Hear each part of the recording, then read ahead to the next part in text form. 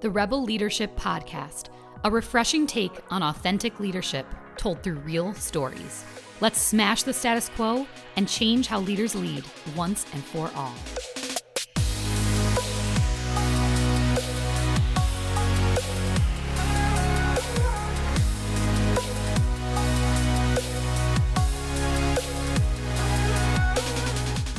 Vibe. According to the dictionary, it's a person's emotional state or the atmosphere of a place as communicated to and felt by others. Technically, it's intangible, but as working professionals, we all feel it, and sometimes, honestly, you can even see it. Interviewing candidates, especially in a Zoom world, is a difficult task. There are so many subtleties people give off that really show who they truly are, and it's the vibe that they give off that's most important. And whether they know it or not, leaders are really interviewing for people and humans and potential first. And then it's about the role at hand. On today's episode, Bryn and Jen Tyndall share years of experience and perspective around interviewing and vibe. It's the first interaction business owners and HR leads have with prospective employees that start to allow us to understand who they truly are at their core and align business need with areas of potential in that prospective candidate. Listen, reflect, and embrace your next aha moment. Throughout our walls, there is this energy, there's this vibe that people give off, and it makes our culture this incredibly complex, amazing place to be. Where do you think vibe starts from your perspective in HR? I think vibe starts from things like positivity, enthusiasm, and passion for what people do. What does vibe mean to you? All of those same things, actually. I think when I meet someone, I interpret, I absorb their positivity, I absorb their enthusiasm. It makes me happier. I enjoy being around them. I would add to that also people who can articulate their thoughts well.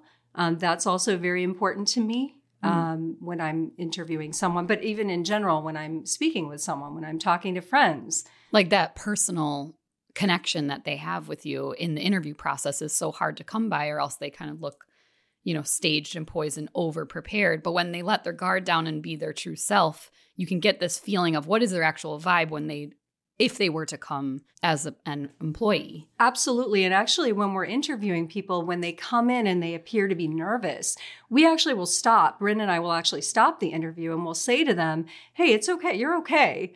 Yeah. Pretend as though, or not pretend, but you're just having a conversation with us. So, we give them a moment to sort of reset themselves, because that is important, because we want to see their authentic self. How do you see vibe? How do you feel vibe through a resume, though? Resumes are a little more challenging, but I always love to see cover letters. A lot of times we will receive cover letters where people will show their personality. Sometimes even people will give us video clips, which are even better, and we get to see them shine. But, sometimes you'll see, for instance, on a resume, someone will throw in a couple adjectives about themselves, and not the typical, what you see in resumes with that top line where eager, ambitious, that kind of boilerplate. Sometimes people will throw in things that are, a little more intriguing, a little more interesting about themselves. Some of the things that they like to do, like I know someone recently applied and said they were a diehard Jets fan. So when people throw in their personality, it's interesting. Right. And the virtual world we've been living in this year has been exceptionally hard, because it's difficult to sense the vibe through a Zoom call. But what are some tactics or ways that you can use to pick up on that feeling of energy that you're getting through this video conference? Well, definitely, I think the types of questions we ask are geared toward getting at those things. So we ask people, one of the main important questions we ask is, what do you want to be doing? What makes you, when you go to work each day, what are you excited? What are you to do? What are you looking forward to doing? And when we hear people articulate that, we can tell how enthusiastic they really are about what they're saying. So it's almost like you're not interviewing for the position, you're interviewing for the company. Because many people here start as one thing, and then we truly understand their true vibe and their energy and their strengths and where their true interest lies. And we kind of migrate them to that area of business need that aligns with their I think you're passion. interviewing them as people and humans and potential. And I want to go back to something you said a moment ago, because when I look at individuals, I'm looking for a slightly different trait, but I was thinking it might be interesting to describe it this way. It's very rare to meet an unhappy baby, right? If you think of babies, they almost shine, right? People all start out that way, and then life gets in the way. People they initially tell them they're great and they're amazing, they can do anything. And then gradually we start to tell each other that we're not good and we can't do anything. And you start to believe that, right? When you start to get on the other side and you enter your professional career, people very clearly begin to fall into two camps. Those that have won and are winning in the game of life, you see it all over because they're still filled with that same optimism that you see in children and babies, right? And those that are losing, it also is all over. People are sophisticated. They've learned to hide it, but there's little subtleties that tell you whether they believe they have the power and the skills within to do whatever challenge we put in front of them. Yeah. Right. And that's the critical skill that I'm really trying to discern. So I think it's really important to understand that we're really starting there about who they are. The fiber of their DNA is what I'm really looking at first, long before we even talk about, okay, let me see if you have the skill sets to perform. Yeah. And that arguably trumps paper and experience and past work experience more than anything. That person, because you could be the most talented person. You could have the biggest and baddest resume of all time. But if that vibe is not right, that passion, that persistence, that confidence, that I'm going to figure anything out. Like, give me the next challenge. And you give the people, your body, your how you hold yourself, your face, your eyes give this away long before you speak with people. Yeah. If you know what to look for, right? And so, what do you look for? Well, I was going to say, it's interesting. Video calls, I'm learning some of that vibe can be faked. It can be faked. It's like you can't possibly tell the height of an individual. Not that it matters, but I'm just drawing an analogy. Zoom hides the height of people. So I've been amazed sometimes. Some of the people I've made like, oh, Jesus, you're huge. I didn't really like huge at all. You look like you're right. You think you can see them, but you're really just seeing a little box here. And so one of the things I've learned with Zoom interviews, Zoom discussions, is it tells your story from a point of view. Now that completely changes as soon as you see someone walk in the room. I've literally gotten to the point, we've gotten to the point, I can literally watch them walk across the room to sit down and you can tell it pretty much tells the story of their life. And I know that sounds a little weird, but you can watch the pattern and the beat and the shoulders and the face and just the smile. Their stride and all of it mannerisms. Tells you a quick story. Now, as soon as they start talking, you can sort of piece the two together very quickly. But the vibe, when you talk about the vibe, we give off, all of us, an aura about ourselves, right? It's actually energy is what we're giving off, right? And when that energy is just throbbing, and it is in certain people, that's the piece I think we're trying to capture, right? When you see it's been dimmed and beat down and just barely flickering, it's not going to work, right? Yeah, I think to that end, going back to, you asked how we get at a person's vibe and some of the questions that we tend to ask. I always ask the easy one, which is, what got you passionate about what you're doing? So if you're a designer, if you are a developer, what got you into this in the first place? And if they can't articulate that answer with a high level of passion, that tells me that flame that Bryn is describing is out. But going back to his point, I 100% agree. We can also see that when someone walks into the room. Are they exuding sort of that humble confidence? Yeah. Or are their shoulders hunched over? Are they meek? Are they nervous? I mean, obviously people are going to be nervous for an interview, but still people can be nervous and still energized. Right. So there's a good type of nervousness. Right. And that energy permeates the business. So that's what culture is. It's a combination of all of our people.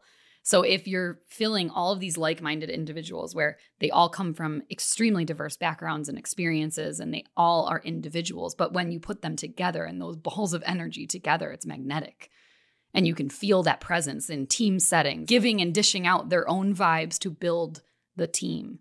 and the agency forward. It's pretty amazing to see when it starts with recruiting. There's another subtlety in there that you'll see that also is here, and there's the story of overcome here too, right? You know, many of the folks here don't come from that classical, you know, went to an Ivy League school, you know, all that kind of stuff. They many of them are self-taught, you know, had to kind of figure it out, had some obstacles they had to overcome that gave them the faith in themselves that they can keep going, right?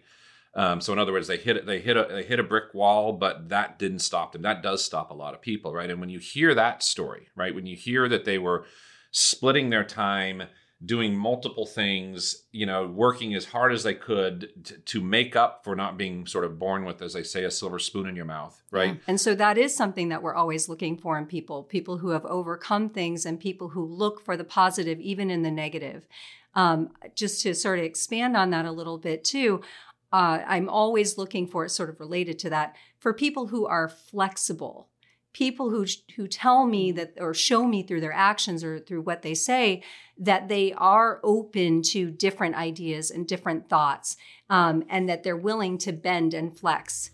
Because especially in an agency, things move so quickly and things change and pivot so fast. And you have to be someone who is willing to see the positive in that and who's willing to be flexible and move with that.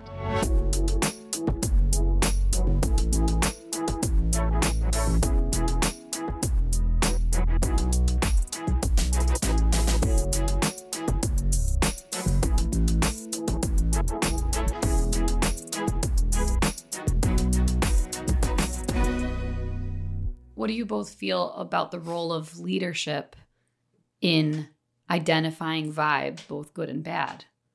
Well, I definitely think that's one of the, we have to do that because I think it starts with who we bring on board in terms of what is our work product going to be, how successful are we going to be with clients. I think identifying the right talent and having people who will be able to fulfill the work that will make our clients happy, that's extremely important for leadership to make sure that we hire the right type of people, obviously. Right. There's a piece of it that I think the responsibility comes on our leadership to say, we have to be very protective of who we bring in, right? We have to preserve that feeling of that culture and that vibe, and the vibe that we want our business to be. All starts with recruiting. It all starts with who we hire, because that's what builds on it and makes it even better. So there's a clear distinction there that the vibe is growing, and that starts with who we interview. Right. And I would also say, as related to that point, because we are so protective of that and because we value that so much in leadership, we've actually, even in situations where we were so busy, we've held back from hiring people because, people say, oh, we're so busy, we need another person. And we know we do. Yeah. But we're not going to just say, okay, fine, let's just bring this person in. If we don't feel those traits of positivity, of resilience, of flexibility, if those people that we interview don't have. Well, we've done it a few times, but then learned the value of not doing it. Yeah, right. We should trust our gut. So, we have bent the rules with respect to that. All right, fine. It's the best we can find at this time. We're bleeding, right? And almost you learn very quickly that, your instincts were right in the first place. I would just add a couple more things here. We have also put a premium on nice. And I know that sounds like a really simple word. And, why would nice matter in business? But it does, right? It very much matters that we like each other because we spend so much time with each other, and there's no room for ego here, right? So if you think you're all that and act like you're all that, this is not going to work here, right? You come to here and get along because it is a family. And I marvel constantly, and I don't know that I should, because it would make sense when you sort of do the math of it, how many of the rebels have become very, very good friends. But when you boil down how you form friendships, right? You're looking for common core values with your friend set that say, okay, they align with this, they align with this, they align with it, okay, and I like them, right? So they're friends, right? Well, we've sort of done that for them, right? We are self-selecting core traits that everyone has to have. And so that these guys have all become friends and just really love each other shouldn't actually be surprising when you look at it through that lens. Right. I think ego, exactly. We rule that out right away. The original pre-screen, if there's even a smack of that at all, we rule that out right away. When people tell us that it's important to them, and I know this sounds counterintuitive, but people who say, well, my goal is to be a supervisor and then a manager and then a this, and it's when people say those kinds of things, I admire sort of that sort of, I have goals. But at the same time, if there's any sort of indication that they're doing that because they want to step over and step over and step over, we'll rule them out for me right away. Ambition is good. Ambition is very good. But not when it has that tinge of, well, because I want to get over someone and over someone and over someone. That's the what's in it for me syndrome, right? Versus what can I bring to the table for you, right? We talk a lot about empathy and emotional IQ and so forth. And, when you see people basically talk about the job through their filter, their eyes, their mindset, without bothering to flip it around and say, how can I contribute to what you're doing? That does not fit, right? And I just was going to introduce one more thought, right? The word rebel in our name means something to all of us, right? And there is yet another sort of trait that we're looking for above the niceness and some of the things we've talked about, which has to do with the mindset that, we can, if we put our mind to it, accomplish anything we set our mind to, right? That just because this was the way it was done before does not mean that this is the way it should be happening in the future. We view the word rebel more like a mindset or a movement, if you will, than sort of a company or a brand. And when you are a rebel, and to back up just 1 second, I think if you were to ask 100 people, are you a rebel? 100 people would say they're a rebel. Mm-hmm. That doesn't mean they're a rebel. That doesn't mean the life they've led makes them a rebel, but they like to think that they are, right? And so we're not talking about just being rebellious for rebellious sake, right? We're talking about a way of thinking, a mindset that, change is not bad. Change for change's sake isn't necessarily good. But we're really looking at people who are open-minded that way and really believe that whatever challenge is put in front of them, that we will figure it out. We are going to figure this out. And that's why that positivity that you talked about early on is so critical. You have to have that positivity and that belief that with enough energy and enough imagination, that whatever the challenge, we can overcome. Well, that vibe is contagious. Yeah. It's contagious. When you bring that person into the room, it builds on teams permeate other teams, and then that's what builds a brand. So once that is right, once we hit that home run when it comes to the vibe of the people, then the business can achieve anything.